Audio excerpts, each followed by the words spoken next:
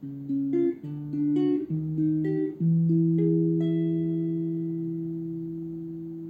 guys, and welcome to Detest This, the Detester podcast.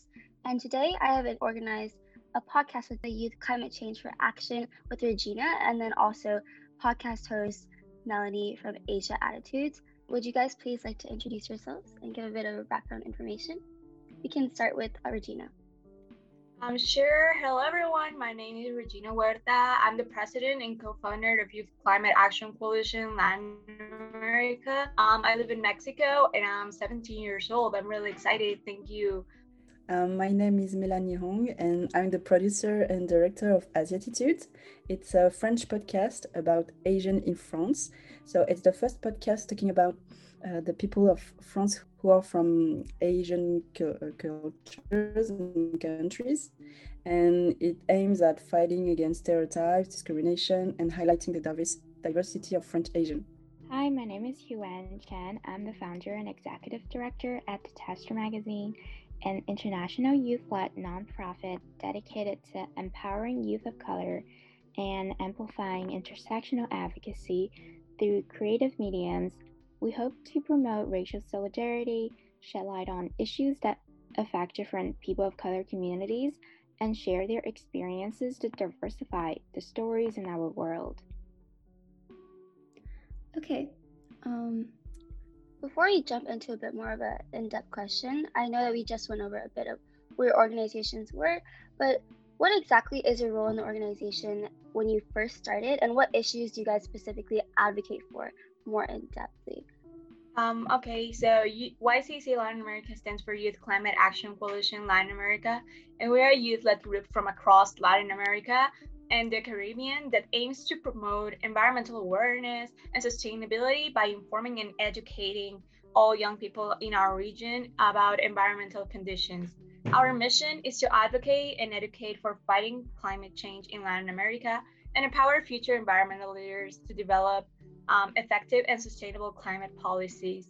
We really just wanted to create a safe space for all people in Latin America that feel they can't have a voice or they are not recognized in other spaces because of where they live or their ethnic background. So that's one of our main purposes. So does your organization mostly include just people from around Latin America? And how do you get in touch with these people? Yeah, we work with everyone from Latin America and the Caribbean. Most of our countries speak Spanish. There's just one country that speaks Portuguese, and there's several countries that speak English too, like as a recognized first language. So communication has been very challenging for us. We communicate with them through Discord.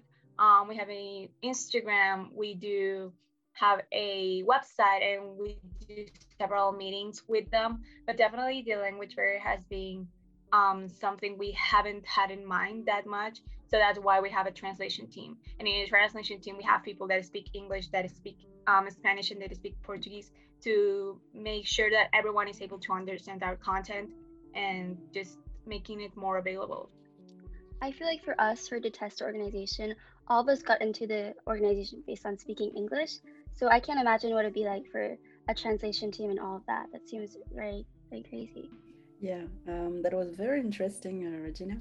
And as for me, for the podcast Asiatitude, well, we have several goals. I think the main of them are fighting against stereotypes, discrimination, and racism.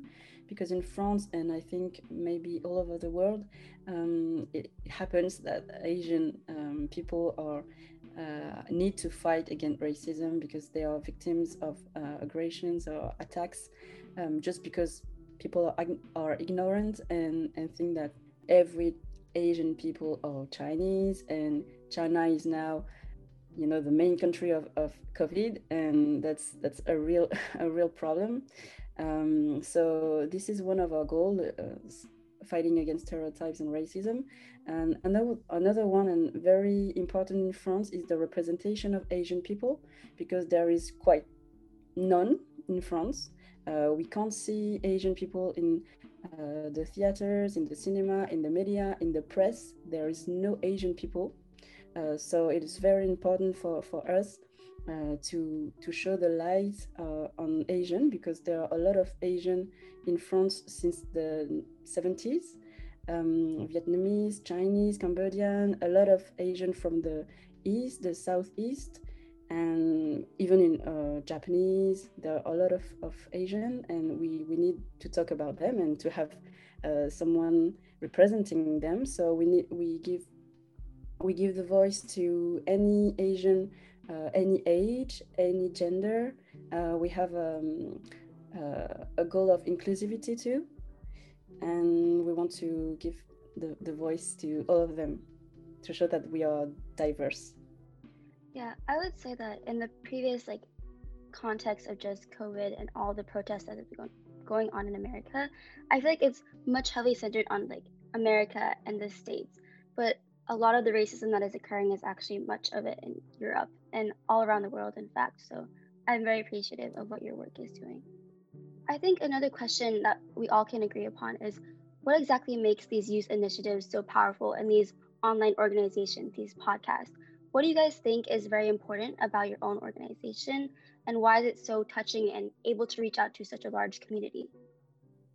I think for YCC Latam, one of the main things that makes our initiative so powerful is the unity and the will to make a change, because our region is very impacted by climate change and more affected than any other region in the Western area, and also like in the entire world, because of the biodiversity of our countries. We are the region with most biodiversity in the whole world, and it's the one that it's not being treated correctly. We're living through that right here and right now. We're going to be destroyed due to the lack of representation and consequently the lack of action. We don't get to be seen, and the problem, even though it's happening everywhere, it's happening in an astronomical level here. And here we live through this hard condition, and we see that our governments are not taking action, and it's frustrating. And that's why we all get united, and we're all very passionate about it, because coming from a developing country and seeing everyone that is going through the same thing as you instantly creates a bond with them. So that's what makes us so united, and I think that's one of the best things about our organization. The way that we come from different backgrounds, even though we're still the same, and we get connected by our region's similarities. Yeah, I think one thing that we can all agree on is the fact that youth initiatives are created from perhaps a lack of acknowledgement by the upper hand or the upper authority. The government does not listen or is not doing nearly enough. And I think that's why youth initiatives are so powerful because, like Regina said, we all have this common goal of just getting people to listen and spreading a message. Totally agree with that. Yeah, and I think for the podcast, it's quite the same, because the podcast in France, maybe in other part of the world, but it's really a media of the people. I mean, it's not coming from someone who decided to do it from the top. It's really from the people, so it's very powerful because a lot of people recognize in the subjects we talk about, and I think youth initiatives are very powerful because all the youth now um, feel the need to talk, to express themselves, and they don't have not the right, but they don't have the possibility to do it in the mainstream media. Sometimes in the podcast or YouTube or the social media, it's easier, and we take the voice and we don't wait for someone to give us, and that's something that is very powerful in this kind of initiative. And I think the podcast is also something really not young, but a lot of young people use it because it's very accessible. Everyone can listen to it and it's free. So that's maybe something that is very powerful too. Yeah, I agree. I think for platforms like TikTok, I'm assuming we all go on it and you love it. A lot of the things that are not usually talked about by upper representatives or authorities, like politics, Joe Biden, all these things are talked a lot about like on TikTok. A lot of these movements are started on TikTok and on social media. I think that that's another reason to show how the youth are actually actively taking more and more into their own hands and bonding from that and doing more from that than we ever could have.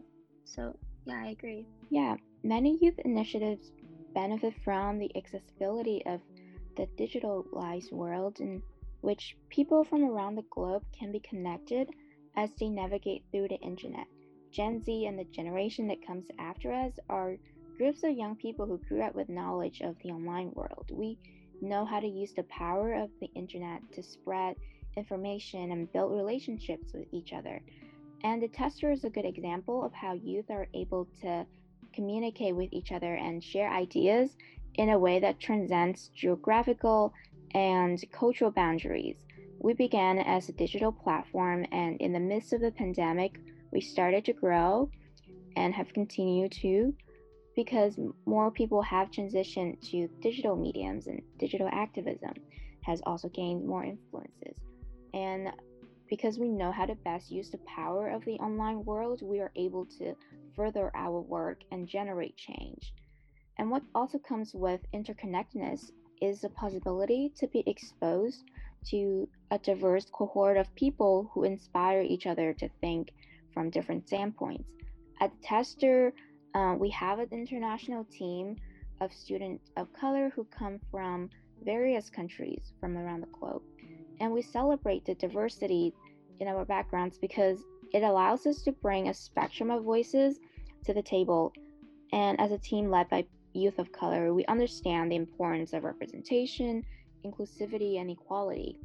Yeah, I totally agree. I think when I was scrolling through the Detester page, as I do very often, one thing I really like is just like the constant Instagram stories about like pop quizzes about things such as feminism and like pop culture, and also like very important issues like sexual assault.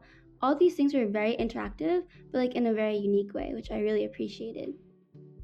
Another thing to note is that how is your guys' personal cultural background, your own experience, kind of in that region, in France, in Latin America, in Mexico? How has that changed your perspective on the world or local issues? Because I think the way that we kind of perceive like climate change, it might be like a broad group, a broad range, but it very is like specific for like regions, as well as racism and Asian American or like Asian French, Asian European discrimination. So how has that impacted you and your own cultural background? Yeah, as you mentioned, climate change is something that is going through all the world. It's not just happening in one region. And we all got to work for it. But definitely how it works is going to depend a lot on the region. In Latin America, we don't have the same rules you have in Europe or they have in the United States. So it definitely has a big impact on our organization. And that was actually one of the main reasons we decided to create YCAC Latam. My co-founder, Marina, and I were both really into, seeing what we could do. And we were working with all these US organizations and about climate change and just environmental justice in general. But there were things we couldn't really relate to or we couldn't do because they're not used to in our country. There's no policies about it. Like, I remember there was kind of a task like, go to your local government and just ask for an interview about the policies of environmentalism. And in my country, and for example, Marina is from Brazil, that does not happen. We don't have that kind of policies. So it was definitely something that was an eye opener about how things work very differently depending on where you live, even though Mexico is just, it's very close to the United States, it's in the border. So with this initiative, we wanted to create a space that was exactly focused on how things work in Latin America. And also according to the culture, according to how people live in our conditions here. And so that with this, more people could join this initiative and more people will help us raise awareness. Yeah, I think one thing that I find really interesting is that I live in Taiwan and I've moved here. I've been here for around 5 years. And one thing that I was surprised at when I first came here is that we had like a huge recycling system for everything. Like in each classroom, there is paper, plastic, aluminum, others, and we had a very like stringent and rigid system about where things should go, where should we recycle these things. And although that doesn't have like the biggest relation to climate change and what we could do, I find it very interesting that Taiwan is like very sustainable and has tried to become more sustainable. And you can see that in the school system. I don't know what that looks like in Latin America and in Mexico. Do you care to like describe more about what you think you see? Yeah, that actually actually happens a lot here. Like for example, I have been blessed enough to go to a private school, even though private schools don't work the same here as they do in, for example, in the United States. They're kind of a little bit more accessible.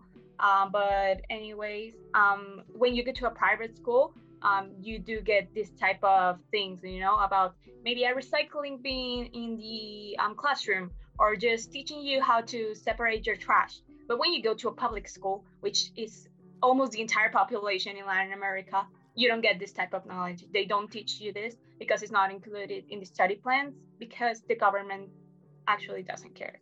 So it's something that definitely happens, and I'm pretty sure it happens in a lot of regions of the world too. And just type of things that maybe seem so tiny but that are very important, like teaching young kids at a very important age of their life how to be sustainable or how to recycle. It's very important, and that's why our main advocacy is education, just sharing the knowledge with people that can afford it or don't have the opportunity to have it, so we can all just get together. But yes, things like that definitely happen a lot. Oh, yeah. And as for Melanie, do you have any specific like influences that you see in France about, particular environmental policies that you would like to discuss on? When you think about climate change and environment in the global level, it's also really linked to colonization and racism. So we also talk about it in our podcast. As for you, what do you think that your experiences as an Asian person living in a European country, living in France, how has that affected your organization and your podcast? I think it had a big impact because it's mainly my cultural background and my personal background, which made me decided to create the podcast. I was born in France, in Paris, and I always felt French, only French. I even didn't, I wasn't aware that I was Asian. It could be very strange to say that, but in France, we really have this culture of everyone is French.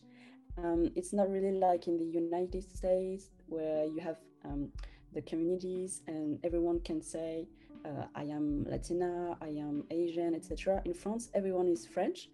And I had to wait until my 20s when I was in an internship in China, and I just realized that I was also Chinese because everyone in China said to me, "Oh, you're from China," and I said, "No, I didn't speak Chinese, and I just speak French and English." So I just realized when I was 23 that I was also Asian, and it has a big impact on me because I didn't know I who I was. And I'm talking about that because a lot of people in France feel the same. They feel French first, and sometimes they feel French all their life, and they didn't even speak about the Asian culture with their parents. They ignore this part. And when I realized that, I tried to reconnect with my Asian attitude or Asian origins, and that's how I began to be interested in this culture and discuss with my parents, and I connected with other Asian in France, what I didn't do before. And that's how I decided also to create the podcast because, as I said, there is nothing about Asian in France, and it's crazy. It's crazy that the podcast we created last year is the first in France. So yeah, I just felt it was necessary, and this came from my cultural background, but I think it's the same for a lot of other French Asian. I think some similarities I just see, even though I think that what our experiences as Asians in predominantly white or Western countries is fairly different. I think growing up, I had this sense of just wanting to fit in. Like I didn't really want to or have time to like learn. Like I'm also Chinese, like my parents' culture, and I didn't really. I was sent to Sunday school to learn, Chinese language. I never picked it up too fluently.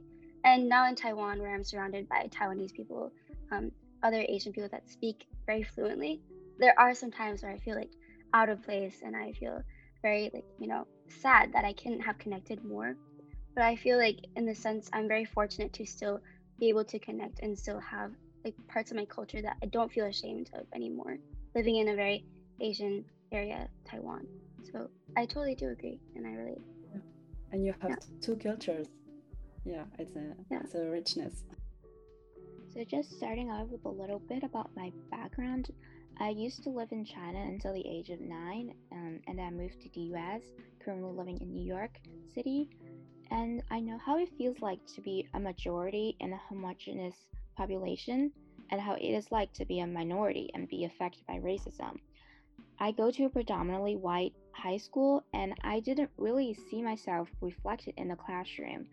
In my community, I've seen how immigrants of color who don't speak English lose the power to defend themselves because, in the face of discrimination, injustice, and unfair treatment, they are powerless, and the system doesn't listen to them.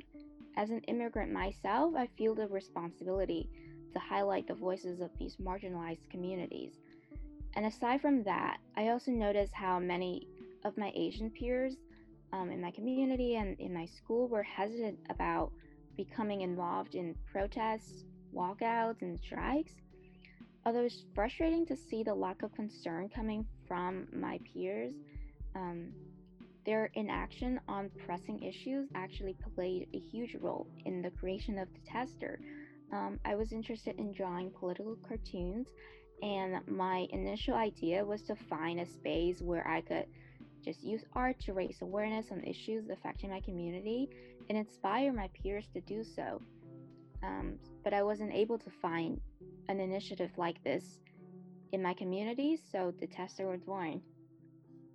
I think I kind of can relate to you on the sense that yes, I was also an immigrant, but something that also is very unique personally is that when I did move, I moved to Taiwan, and therefore like the whole entire like cultural background shifted in a sense that where I was in the same like position as you earlier on in my life, where I was surrounded by predominantly white people, it was just a very white community.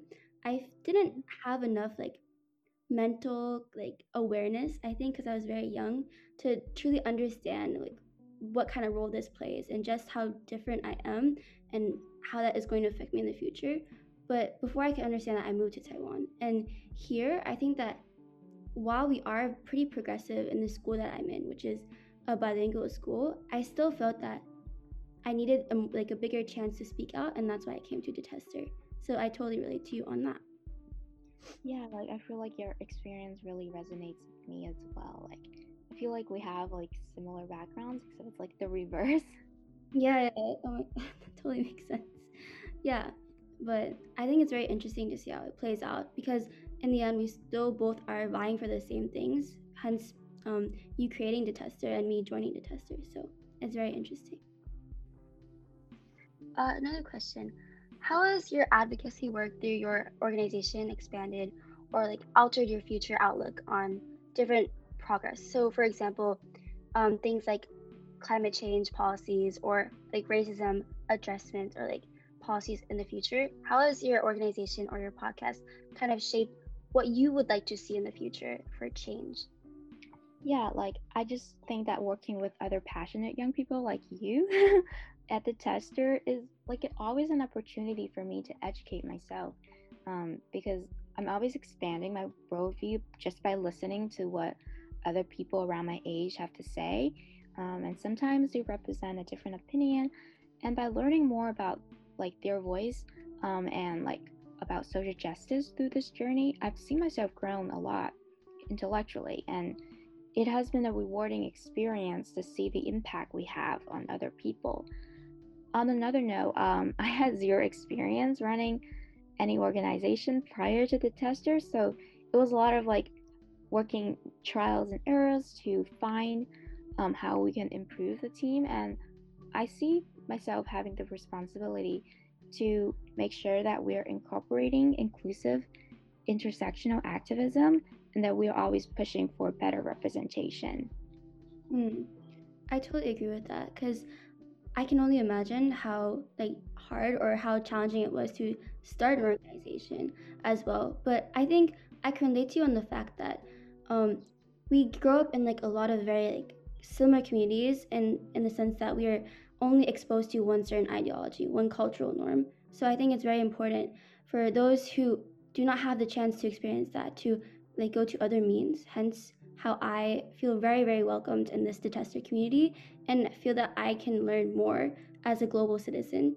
Whereas previously I would have been exposed to maybe one or two different cultures, but now it's a lot more. So Exactly. Like one of the things I appreciate about the team is that we're all like unified by a shared goal to make change, even though we come from so many, different ethnic, cultural, nationalities. Um, and I feel like just like what you're saying, it feels like I'm really honored to hear because that's exactly what we are trying to do. I think it's just really uplifting, and the fact that we have so many youth organizations today and two more joining us in this podcast is just one of the tokens of this globalized and very motivated Gen Z society. So, as I have mentioned a lot of times, our main focus is education. So, being one of the co-founders and seeing this from the beginning, I definitely can see how our organization has been growing and has evolved. I remember the first time we started with a just minimal post with about a very important environmental issue in Brazil, and it had like 10 views. And right now we have a newsletter, we have a website, we post almost every day.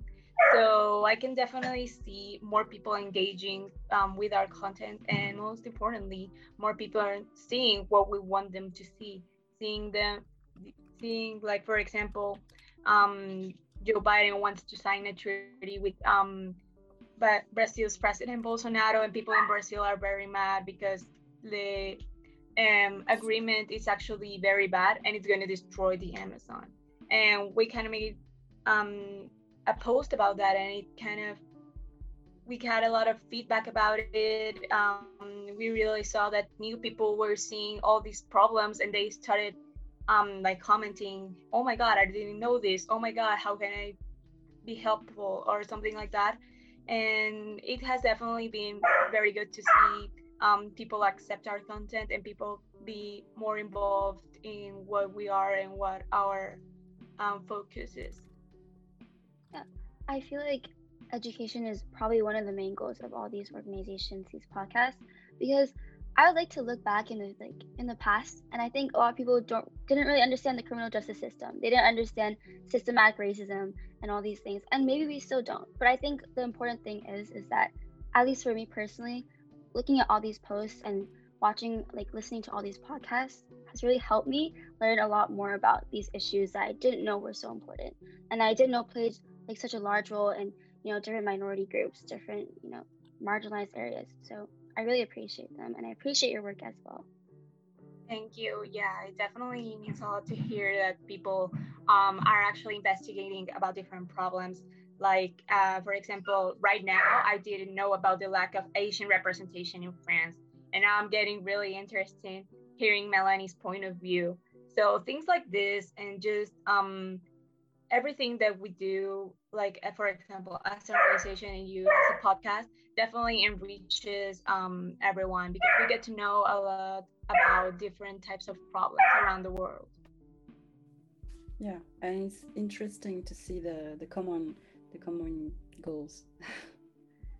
Yeah, on my part, what I can see as a future outlook is two things. Both are related to representation. The first one is to impact our listeners who are Asian as me, Asian French people who listen to the interviews, who learn about the backgrounds of our host or interviewees. Um, we want them to feel that they can do anything in their life, like become an artist, become a photographer, become anything they can, just because they hear that some Asian French have done that in their life, and that means it empowers them to do something they didn't even dream of, because they didn't see that they could do it without representation. And I know that from my experience, that before I saw the first Asian French on TV, I didn't know that I needed a representation. I didn't realize that I just identify myself as white. And when I saw an Asian, I said, "Oh, she looks like me." So that means that I can be an actress or I can be something else. And I didn't mention it before, but before becoming a podcast producer, I was a lawyer. And that's really because I thought I just could this kind of job, like lawyer or doctor. And the podcast aims at showing everyone that you can do anything you want by the representation, with our interviews. And the second goal I hope we can achieve in the future is that for listeners who are non-Asian, who are not Asian but white or black or anyone, listen and educate themselves, maybe to become an ally or to stop doing or thinking about stereotypes, because some racism for me is not intentional most of the time. It's ignorance. It comes from ignorance. So if they listen to the podcast and listen about the experience of French Asian victims of racism, they can say, "Oh, wow, I did that before and I didn't know that had this impact." So this is the second goal we aim: educate and empower. I think that one thing is that most of the burden of minorities, or not the burden, or what we should be doing is being very outspoken about our struggles, about our history, about what we faced, especially in representation in the media. I know that the Latin American, like the Latin community or like the Latinx community and Asian communities have been falsely or very offensively represented on media. And it feels terrible when you see that. And in recent years, I feel like it has become at least less normalized. At least we can call out racist interpretations and call out racist directors, but that doesn't mean that it still doesn't exist, like I said before. So I really appreciate your work and your like spot on pinpointing of like I think what we could do better, about what others could do better. Because I think when I was growing up, I didn't see a lot of Asian princesses. I didn't see a lot of, you know, people who looked like me, especially because I lived in suburban New York. So it was very white. And I always felt that, I mean, I felt the stereotypes being placed upon me. And even though people would say that, oh, Asian stereotypes are usually very good, like you're good at math, why would you not be proud of that? I feel like that's also harmful, because what if you're an Asian that's not good at math? What if you're an Asian who doesn't like, or doesn't fit into current backgrounds? That kind of feeling of not fitting in is something that is just as harmful, like even if it is a good stereotype as well. So I definitely agree with that. It puts a pressure on the person that is not good at math, but for the person who is good, she or he would just think it because he's Asian and would have no merit. So both of them would be, it's not good. I think stereotypes definitely play a very important role in all of this. Like, for example, as you were mentioning, the thing about being the smart Asian, and right now with the COVID situation, the stereotype of being, the COVID creator or whatever, are very, very bad. And it happens to everyone's races. Like, you hear from a Latino, or you see a picture of a Latino, it's always a bad guy drinking a beer or something like that. And there's also sometimes good stereotypes, but there are still stereotypes. And I think one of the main things that we need to do to stop this is just keep educating. I think let's move on to a bit more of a personalized questions about each and every, like, your organizations. So for YCAC Latam, what role does the youth have in Latin America in terms of climate change, in your opinion? I know we went over this a little bit earlier, but I think in terms of Latin America, based on what you said, things seem very like underdeveloped, and that is why like the youth has come together and bonded together. Do you have anything more to elaborate on this? Okay, so here in Latin America, we're all developing countries. We don't have technology. Our countries are poor, are full of corruption, full of violence, full of sexism. So it's very difficult to be an environmentalist or advocate about anything you want, because you're always going to be, judged. Oh, why are you doing this? This is not important, like, and whatever thing. But it's not like, regarding climate change, Latin America has the most diverse ecosystem in the entire world, and it's not being protected. There's kilometers of the Amazon being burned every day. There's thousands of tons of plastic in every single one of our beaches, and our environment is in danger due to external organizations. There's a lot of organizations from another countries, or just enterprises that come here and make their factories here, because we don't have any policies regarding pollution or contamination of water or stuff like that. And I think it's in the hands of the youth to bring awareness to this situation and make our voices heard, to every single person in the entire world, because we live in a region in which our parents or our grandparents did not receive any type of environmental education, and people that go to public schools are not receiving this type of education, or it's very, very, very, very minimal. And so we need just to seek for help from other people. Hey, we're burning out, please help us. Hey, our lakes are being contaminated, please help us. And it's definitely in our hands to start advocating, and probably in 10 or 20 years, when we are the head of the economy, with this education that we're sharing right now, we can create new policies, and we can create better environments regarding the protection of the environment, to make a bigger and more impactful change. I think another question I have for the Asian Attitudes podcast. What exactly is unique about France's specific role in the Asian community protection? Because specifically in the region of Europe, do you think France has any unique traits, or like the French community has anything more that they can do to its people that can actually empower and engender change within the Asian society, or in society in general? I think there is a specificity in France because of the history between France and the Asian countries like Vietnam, Cambodia, Laos, etc. And as we mentioned before, in France and maybe in a lot of countries, the Asian community is seen as the model minority myth. Like everyone is a very good workers, they are discreet and they are nice, they smile and they don't say anything, and France see them like that. So as your question is about the protection of Asian community, it's quite difficult to answer for France because France protects everyone.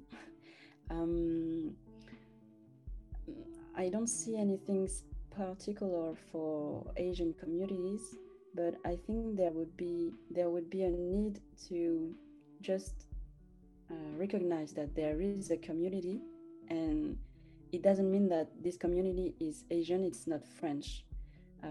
Because when you say there is a community in France, it would be criticized because it would mean that Asian are not French, and that's one difficulty we have here. But I think things change because these 2 or 3 last years,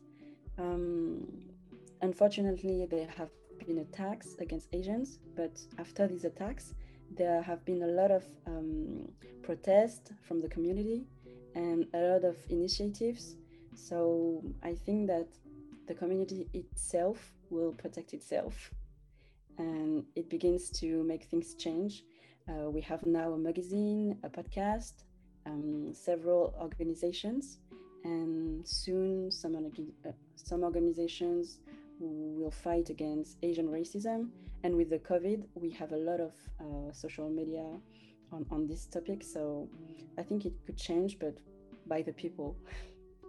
Yeah, That sounds so good to hear about all these communities for French Asians specifically, and your own like point of view, and for representative of all these French Asians living in France and all over the world. So more into personal detester-based questions.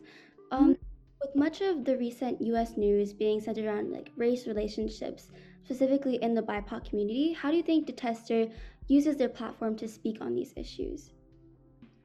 So Detester's mission is to promote racial solidarity among youth of color through like creative ways and intersectional advocacy. So at the heart of our work is the drive to foster meaningful dialogues around social and political issues, particularly the ones that affect people of color communities. And so we want to use this platform to speak about undertold stories. And as people of color, we are all affected by white supremacy. And so we want Detester to be this space where we help build allyship and collectively fight against racism. So although the spectrum of topics we cover might range, many of the articles and infographics that we upload center around issues that affect the BIPOC community. And those include colorism, police brutality, systemic racism, and anti-Asian violence, and many more.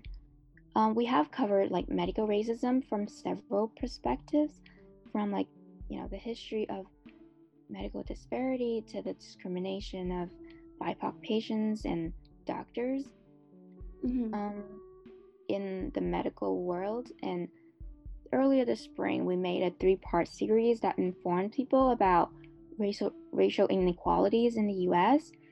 and how COVID-19 disproportionately affected different people of color communities. And in response to the rise of anti-Asian hate crime, we created a list of resources for people to take action. And we are also organizing the Stand by AAPI conference that is going to celebrate this AAPI Heritage Month with Asian activists and interactive sessions to encourage our audiences to get involved. We are also working on an anthology that feature creative pieces by BIPOC youth that strive to uplift them and to amplify their different experiences. And the finished work is about to release in a few weeks, and I'm really excited to see it. Yeah, I think all that is just super great to hear. I think one thing that I've tried to note about these organizations, about Detester specifically, is that I appreciate how much of a wide range that you guys cover, in the sense that yes, there are issues that are gaining a lot of media attention, but I think what youth initiatives do is they take it one step further.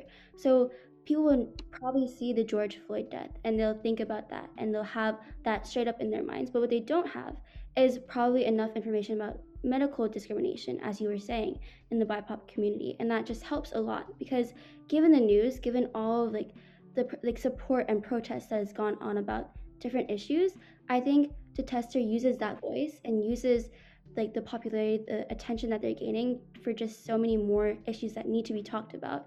And I'm just so happy for that. And another thing that I just thought of about Asian Stand by AAPI conference was that I am a frequent Goodreads person, and I'm on Goodreads all the time. And one thing that I really, really liked was that I was following one of my favorite book reviewers, and they had a Asian Writers Month, where they basically just read all of these Asian books, and I thought that was just so touching, and I wanted to join along. So just another thing that I thought people are doing that is so uplifting. Yeah. I feel like as youth of tomorrow, we have a sense of agency that we need to put our voices out there, not be afraid to different ideas, and we're being open to change. Yeah. So what is the major takeaway that you want people to have from these posts? Educating yourself through infographics on social media is only one small step to increase your social awareness, but it shouldn't be a replacement for genuine allyship and activism. Like, even though the bite-sized information is digestible and really easy to access, you need to recognize that there is only so much content we can fit in a 10-slide post. And when we do research on topics to prepare for the writing, we read a lot of sources first to educate ourselves, but when we have to put it in the slides, we have to condense the information due to the limited space. So I think it's important for people to just go beyond social media and find different ways to take action. So in many of our posts, we include action items for audiences to become more engaged in the cause. And you should take the time to check out those resources, sign petitions, donate if you can, but I think many of our audiences are students, so there are also many ways that you can become involved without donating, such as participating, in protests, volunteering at the nonprofit, and contacting your local politicians or sharing anything to help others educate themselves. And you can also read more about the issue. We include our sources in most posts, so you can, look up, Google it, and read about them.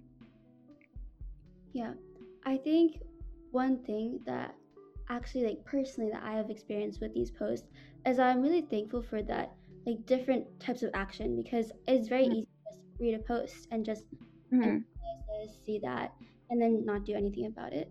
But it takes another, like, step in order to actually organize these things, in order to do and sign petitions and write more, use your voice. And although me being in Taiwan has kind of, like, regrettably maybe not as active as I would like to in terms of physical, like, protests or going out or actively using my community, because some of these issues are more Western based, I would say, especially in terms of BLM. But one thing that I try to note is that even in Taiwan, I was doing a bit more research, and I found out that there was actually 2 or 3 BLM protests in Taiwan as a whole, and they were all organized by bilingual or international schools as well, and that just made me so happy.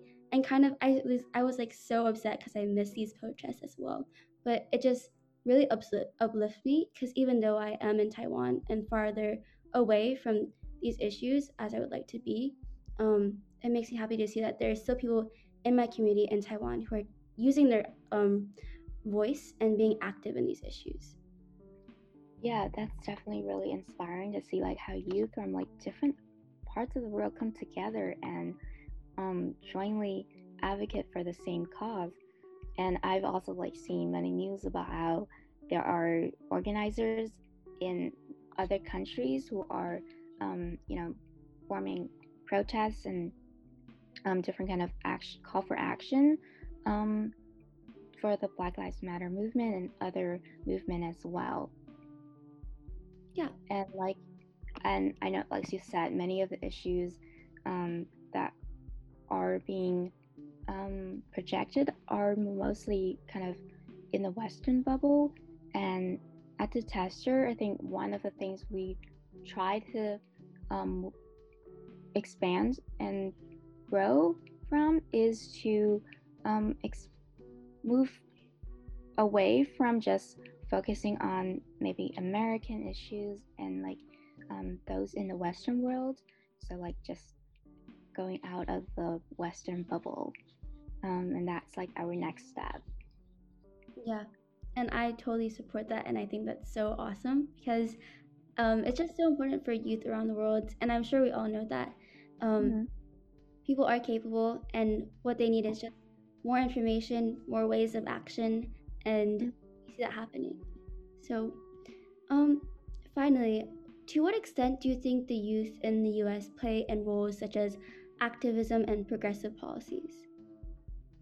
So I think young people have definitely been a driving force behind a lot of progressive changes in our current, social and political system. We are taking action to push for political reforms and effective solutions to fight injustices, from gun violence to systemic inequalities to climate change, just to name a few of the causes. And many youth have the obligation to fight climate crisis because our generation and future generations are the ones who will be impacted by the consequence of climate change, not those who are currently in power and making legislative decisions.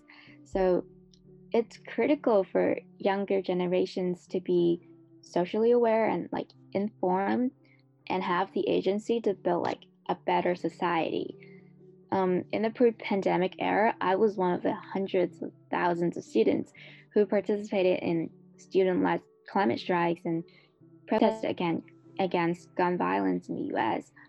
So in the aftermath of the 2018 tragic gun shooting in a high school in Parkland, Florida, I don't know if you know about it, but student activists like David Hogg and Emma Gonzalez founded student organizations such as March for Our Lives and Never Again MSD to advocate for policy changes and gun control legislations to prevent gun violence in the US. These student leaders are so inspiring. They represent the lens of young people who have experienced the trauma caused by the gun control issue. And as they demand for change through their grassroots power, they are also reshaping kind of youth-led movement. And then fast forward to the 2020 election, young people from across the US had a higher turnout than in the 2016 election. And their support for Biden, especially coming from youth of color, was crucial in the tight margin. Issues like racism, COVID-19 policy, and climate change were key influences that led millennials and Gen Z to vote for Biden instead of Trump. And this higher voter engagement just shows you how youth are becoming more powerful and that our voices matter. We are unafraid to publicize our voices, initiate provoking conversations, provocative dialogues, and mobilize change for a better future. Yeah, I totally agree because I think one unique thing that I've noted about Gen Z is that we are somehow very weirdly united. Like, I don't know if that's probably because of social media and just globalization. But also one thing I've noted is just that possibly Gen Z and like the activeness that we have comes from our personal like experiences with the current status quo, in the sense that we might be surrounded in communities that are more conservative, like underneath parents that probably have different views about like racism, climate change that you have to like speak out upon. So I think it's this fact that Gen Z around the world feel the need to go out of their bubble and say more and speak more against current prejudices that they're facing, against like I don't know ignorance in their communities as well. Because I have had times where I have tried to explain to my parents certain concepts, and it is just very tiring. And I know for a fact that I am not the only one who has experienced that and has to like explain at family gatherings, basic human rights. But we're not going to go there today. So I just think that one unique thing about youth is that we're just so driven and we are not afraid to use our voice and speak up to current injustices that have happened for years and years.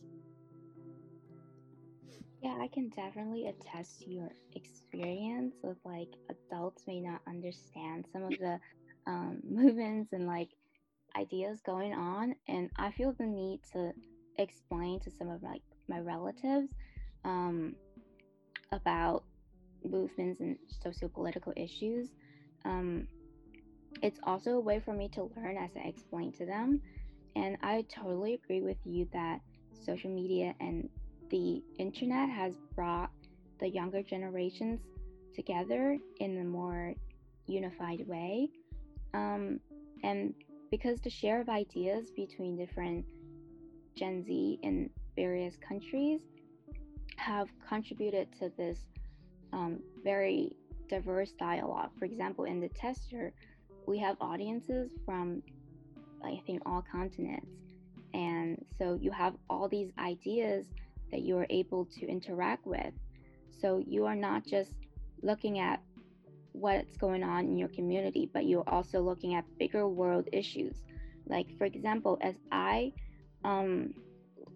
talk to other members of the tester, I learn about their perspective on issues that are in their country that I may not be aware of. And so I read more about it, I do my research, and in that process, I'm learning. I'm also making myself be open to all these change. And with that, I'd like to draw like a conclusion to this wonderful episode. Thank you guys so much. Thank you, Regina. Thank you, Melanie. Your voices have been very, very helpful and very, very informative for issues that I didn't know existed in such a wonderful depth. So with that being said, thank you guys for coming. It's been a pleasure.